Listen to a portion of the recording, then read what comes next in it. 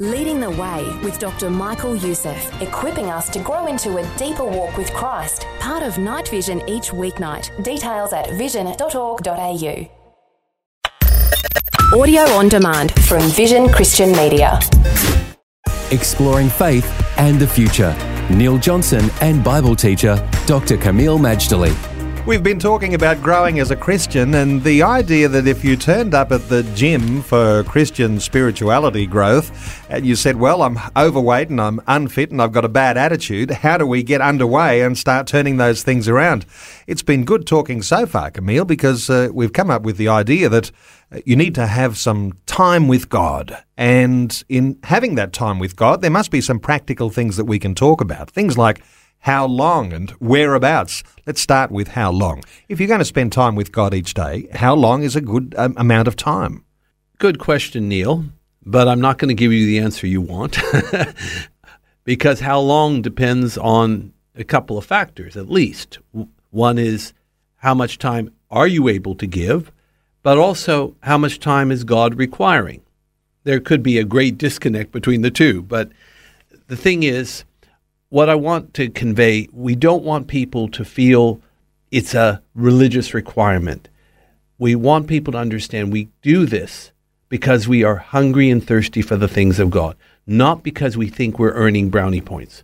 As the personal trainer in this spiritual gymnasium, we basically spend as long as we are able or need to for growing in God. For example, I was waiting on God. I shared the story, I believe, elsewhere, because I wanted to be a preacher and I wanted to travel the world for God.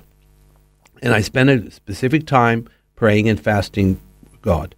And it was open-ended in the sense that I hadn't predetermined how long it would take. But once I got to 17 days in this particular exercise, I had a conviction God had heard me. So you get what I mean? I spent as long as it was required, but once I felt I reached the goal, I stopped. Now that is in a protracted, definite, intentional seeking God for an outcome. But as far as your regular devotional time, it does depend how much you can give to it, and it also depends how long you want to wait. If you are, for some reason, have a sufficient discretionary time, then spend as long as it takes. But if not, leave it. Just even a few minutes will work wonders. Some will say, I have a great devotional time in the morning. Others say, I don't have a great devotional time until the night. Is there a particular time in the day that's ideal? It depends on you. There's the old phrase, are you an owl or fowl? Obviously, the owl is the night person, and the fowl is the morning rooster person.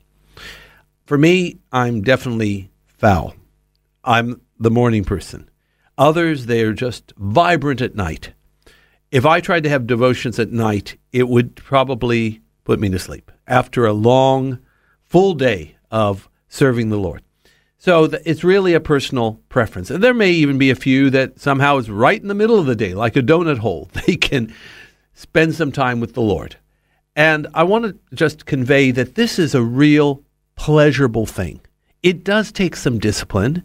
It may not be, pardon the expression, love at first sight, because there's a little bit of work in entering in, but it's well worth it, because you will live a different and better life if you have your quiet time, your devotion, or what we call waiting on God. Now, the other thing that's very important is, where do I have this quiet time? Is it a restricted thing? Sometimes we hear about the prayer closet that we read about in the Bible. Is there such a thing as a prayer closet? Well, as far as a prayer closet, it sounds pretty claustrophobic to me. I'll give you an interesting illustration. In Korea, they have like 75 prayer mountains. And they basically, some of them are by the demilitarized zone, which makes it really interesting. But they have these grottos, and they're pretty small. I'm thinking of a guy like you, Neil, getting into a prayer grotto. Not that you're a overweight big guy, but you're bigger than the Koreans. And even I, I'm a bit leaner. I would get, shall we say, confined and not comfortable. But they're very small, and it's basically a mat on the dirt, and the walls are dirt, and they seek God. No, the closet for prayer is any quiet place you can find, undistracted, that you can wait on God. Faith and the Future with Neil Johnson and Dr. Camille Majdali from Teach All Nations. For more from Dr. Majdali, including books and DVDs on prophecy, Bible commentaries, plus today's and other episodes of Faith and the Future, go to vision.org.au. Thanks for taking time to listen to this audio on demand from Vision Christian Media. To find out more about us, go to vision.org.au.